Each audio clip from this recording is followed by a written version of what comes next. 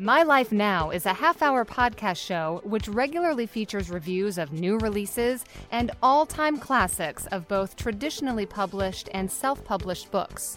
Tune in for special guest interviews and, of course, helpful tips to not only write your next book, but also to help market it.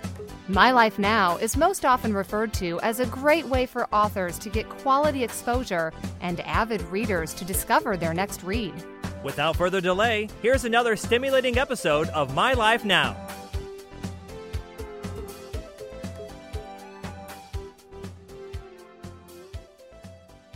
Welcome back to another episode of My Life Now. My name is Dallas Montague, and I am the co-host here today. And today we have another amazing guest, Sonia Tucker Poindexter.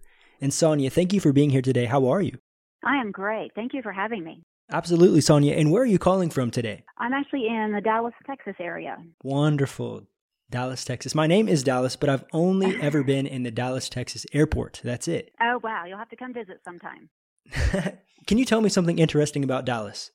Oh, man. So Dallas is so diverse. I live kind of between Dallas and Fort Worth, and it's like two separate countries. Dallas is very more city, where you get Fort Worth. It's very much country, the cowboy people. So it's great to come and to spend a few days and kind of hit both cities. So you get to see the diversity that we have here in what we call the DFW Metroplex. Wow. Interesting. I need to visit, definitely. A lot of people ask if that's why I'm named Dallas, but it's not. It's not why. My grandfather's name was Dallas. So it's an interesting backstory there. But again, Sonia, thank you so much for being here today. And we're going to talk about your book, Grandpa's Last Gift, a heartwarming tale of an extraordinary life, a writer who has lost his way, and the journey to find love. Before we talk about your book a little bit, can I just have you share some of your Christian testimony with our listeners today? Sure. So I grew up, my dad was a minister, so I grew up in the church. I mean, it was, Sunday morning, Sunday night, Wednesday night, revivals. I mean, you name it. If the church was open, we were there. So I grew up kind of not knowing any different and never really questioning it. I was baptized at 8. One of the people in our congregation had a swimming pool, so a bunch of us, kids went out, got baptized, and it was a way of life for me. And I never faltered from it, never questioned it. My dad was our biggest prayer warrior. But I will tell you, as I got older, in the last few years of my dad's life, that's kind of like when I really started questioning my faith. And it was mainly because I felt like my dad was one of God's greatest warriors.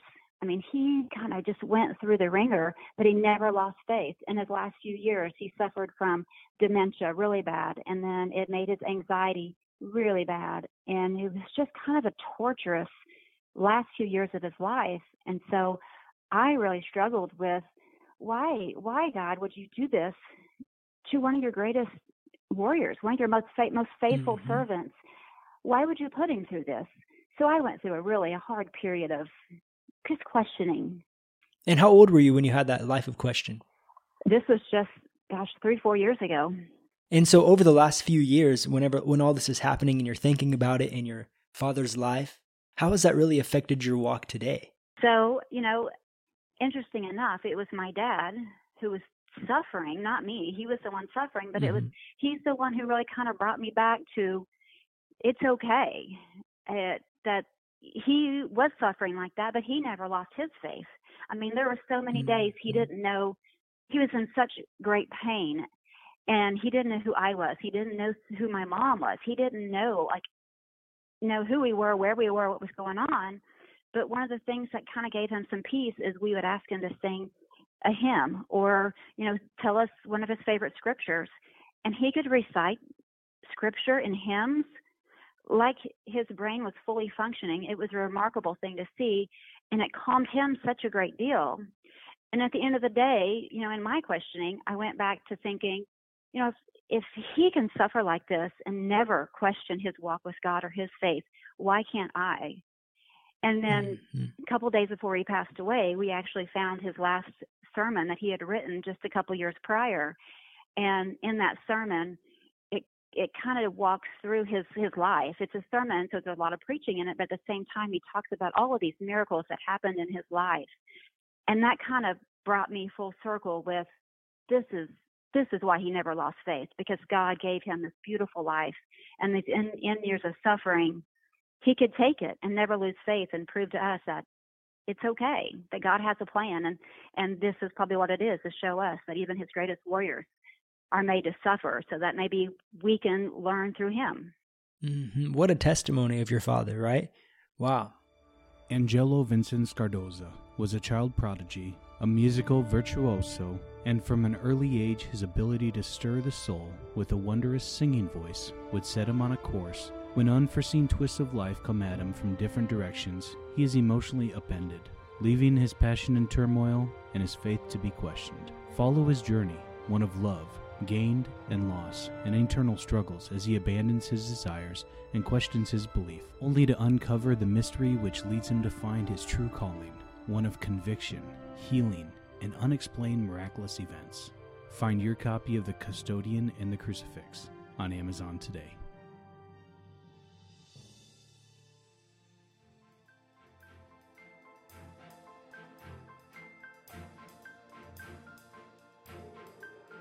Are you looking for a stylish clothing brand that shines light to those around you?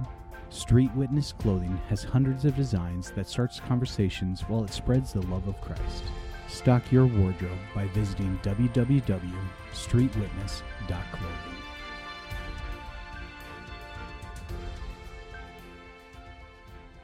Mm-hmm. What a testimony of your father, right? Wow. He was a remarkable man, and in the book shows a lot of the miracles that he witnessed. Mm-hmm. And back to the book. So again, the title is Grandpa's Last Gift. And so how did you come to write this book? So the book, in a really short phrase of the book, it's about, I created this fictional love story. So I love reading romance. I always have since I was a kid. I'm a big reader, a big romance reader. So I wanted to create a fictional love story, but created around my dad's life and my dad's ministry. So that's kind of what the book is, basically what the book is about. But Grandpa's Last Gift was the fact that we found his sermon a couple of days, before he passed away. And in the book, I made it where he left the book, his Bible, and then a kind of sticky note that had this name, Zach Stone, on it. And so the gift, he left this for his granddaughter to kind of find Zach Stone, to have a story made, a book, a movie, or whatever you might have it made about his life. But Grandpa's Last Gift, as you read through the book, you realize that through reading the book that each character was kind of given a gift, where with the main character, Hazel Grace, it was, finding this sermon and her kind of like last, the thing that Grandpa wanted, her to do for him. And in the meantime, she finds love and a greater peace and understanding with God. And then Zach, he goes through all kinds of, stress and turmoil. And in the day, I don't want to give the book away, but, he finds his gift. Yeah. And then through other characters in the book, they each kind of have their last gift that is given to them, throughout the book. I really like how you took this in a creative way. You didn't just take the story and tell it like a story of your grandfather, but you really put it into a whole event of things happening. I really like that. Because where people could lose sight of his story, but now it can be added in with so many other amazing things as well, and be encouraged in so many other aspects along with his testimonies, his miracles that he saw. That's really cool. Thank you. Thank you. And how did some of your personal journey go to writing this? So we have, of course, our characters, Hazel and Zachary. Are they true characters that you know in real life that you kind of were basing them off of, or? Well, loosely, Hazel was kind of based on my oldest daughter. She's in college. She's, and I kind of and I have a few other nieces that are also in college, and that's kind of brought that character into context and kind of gave her a college senior. She's smart, she's sassy, and she's this girl who is looking for the perfect man, right? And there's so many girls. Mm-hmm. I did it. Everyone I know does that. They kind of put the guy you're looking for into this box. He has to be perfect, the perfect height, the perfect hair, the perfect Christian, the perfect everything. And so that's kind of her walk through the book. But as far as, my personal journey into writing this book, I feel like, when COVID hit, my regular job, reduced, considerably my hours. And so I was kind of like the right place, the right time for God to start working in me, because I just kind of felt after my dad passed away, for me, first few months, I was just so sad I couldn't really deal with it. But at the same time, it's always in the back of my mind to do something with his last sermon. And so when COVID hit and my job, was reduced in hours, I started kind of finding ways to get outside, to be active, to stay busy. And so I started like doing a lot of walking. Well, in that walking, I started listening to podcasts, yours and others, and it's kind of remarkable that my walk with God has been so much stronger since COVID hit. Just Wow. by just taking the time every day that I wasn't doing before because I was so busy, and just really taking the time to devote to God and to, just pray more, which is something that I've always been a prayer person. I pray a lot, but now it's just, I feel like, I've been able just to pray more often, and it doesn't have to be, get down on my knees and pray for a long period of time. It could be literally like walking into the grocery store, just small times, small prayers. Very, very cool. I see here the question that you write: can Zachary escape his demons and find a path forward with Hazel, or with the strain of his past mistakes and doubts stand in the way? And can you expand on this just a little bit for our listeners without giving too much away, like you said? Yeah, sure. So Zach is, he's the ghostwriter in the book. So Hazel hired him to write this book about, her grandfather. And he really doesn't believe in God. He's had a kind of a rough childhood. His dad was an alcoholic, left him at a young age. So he's very angry with God, angry with his dad, angry with God, angry with the world. He wants to be a big, writer, write the great American novel, but he can't seem to get even the first few paragraphs written. So in the book, he starts questioning. So when Hazel hires him to do this book, he starts, kind of questioning if God is seeking him out. And he doesn't like it. Even though he feels a tug over and over in his heart, he wants to run from it and escape from it. So he turns to alcohol, womanizing.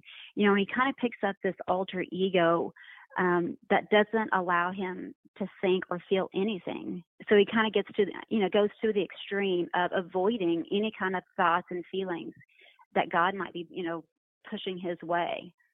And that's the demons I talk about, can he push past those demons and get through all these mistakes and in the doubt, right? And really let God into his heart and become not only a person that loves God, but a person, that can actually allow for this woman to love him.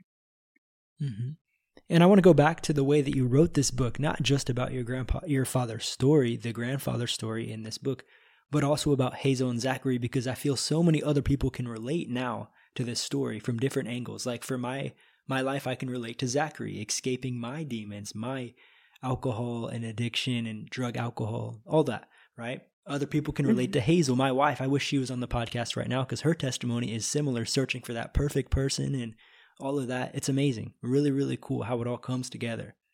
Thank you so much.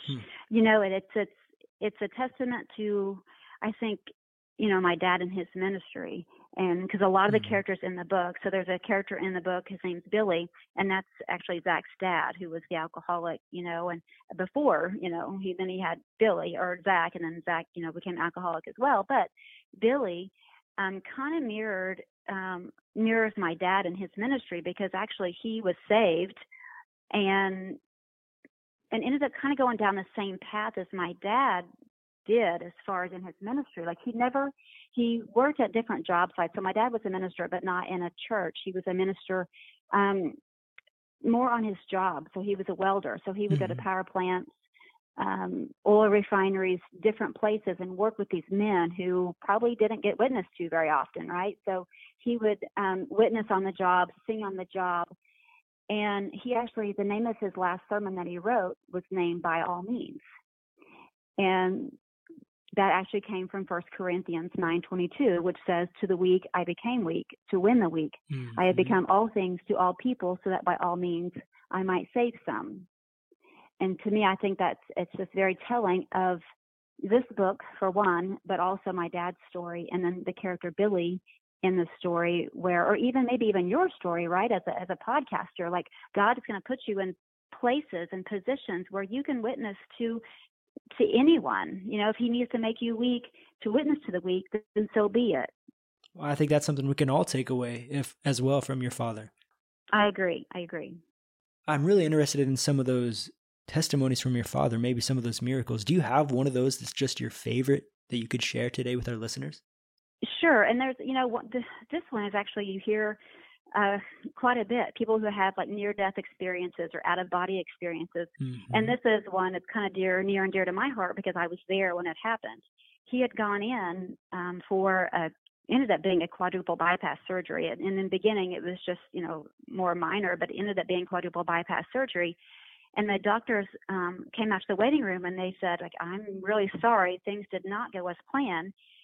His heart stopped beating on the table, and he lost oxygen to the brain for more than 2 minutes. And we were like, what? And he was like, so, he may be brain dead and he may not come out of this. So we're just, obviously devastated. And he said, we're going to, give it overnight, and see how he does. And, and we'll talk about it again tomorrow. So we all gather together. We're, holding hands, and we're just praying, for a long time, praying that for healing, that we're just not ready to lose him yet, right? This is quite before the Alzheimer's, before the anxiety, when he was still fairly young and healthy. So the next day, actually probably I think it's a couple of days later, the doctor comes back, and my dad is awake, and he has full brain function. And it's like he never even lost oxygen to the brain for 2 minutes. But he looks at the doctor and he says, I really appreciate you squeezing on my heart like that. And the doctor was like, wait, what? He's like, well, I saw you. He said, the doctor's like, well, no, you could not have seen me. Like, your chest was open. You were under anesthesia. Like, you were cut wide open. And he was like, no, doc, I saw you. I saw your hands physically wrapped around my heart, squeezing, pumping it back to life. And the doctor's face was just ghostly pale. He was like, what? And he was like, yeah, I saw that. And then he looked at us and he was like, and I really appreciate you guys holding hands and praying for me. I saw you guys all there. And he named every single one of us that was in the room holding hands, praying for him. And we're like, you could not have seen us. We were in the waiting room, not even close. And he was like, no, I saw it. If you were going to guess why that happened, why would God allow that experience to happen? What would your guess be on that? Maybe for this situation, so he could share it to others and show, show God or show people that he is a God of miraculous things. There's nothing out of his reach, right? And for us, this is just one of his many, many miraculous stories. And I always questioned, do you feel like, I thought like my dad, like, do you feel like he's bragging? And, my dad would always say, well, of course he's bragging. He's God. He can brag. He can do these things. People need to ask him to do it. He can afford to brag, huh? Yeah. And like and he's asking people, look what I can do, and I could do this for you as well. You just need to believe and trust in me. Amazing.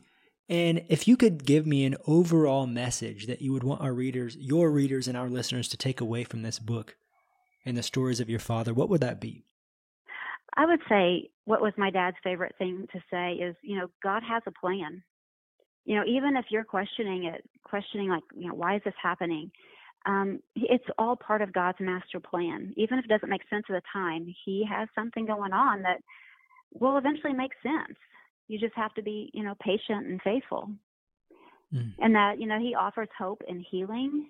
And then another thing my dad was always really good about was, the small things, giving someone a smile and a word of encouragement, giving a little bit extra $1 or $2 on a tip, just little things that could really make someone's day and make them smile and understand that, there is kindness and goodness and God is faithful. Mm-hmm.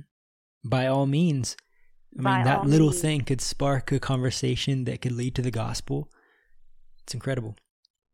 Yes, exactly. Well, again, Sonia, thank you so much for being here today with our listeners. And where can we find this book one more time? So, Grandpa's Last Gift is the name of the book, and it can be found on Amazon, Amazon.com. Just go in there and type Grandpa's Last Gift, and it will pop up. And you could do an e-copy, a paperback, but yes, Amazon. All right. Well, if I can have you in the podcast with a prayer, I would really appreciate it. Sure. Dear Heavenly Father, thank you so much for allowing me this time with Dallas and his Faith and Fellowship podcast. I'm just really honored to be here, and I'm so glad I've you have put it on my shoulders to get the word out about, my dad's life and his ministry and his message, so that possibly, there's so many others that can live the life my dad did, and like you put on his shoulders, and to be more like you, and to look for those that are hurting and need healing and hope, and maybe we can all, help and provide that. We love you so much, Lord, and thank you so much for all your blessings. In your name we pray. Amen. Amen. Thank you for listening and supporting another episode of My Life Now. Please remember to subscribe to our podcast show and share it with a friend. Together, we can keep the message of these books alive. Until we turn the next page together, stay classy.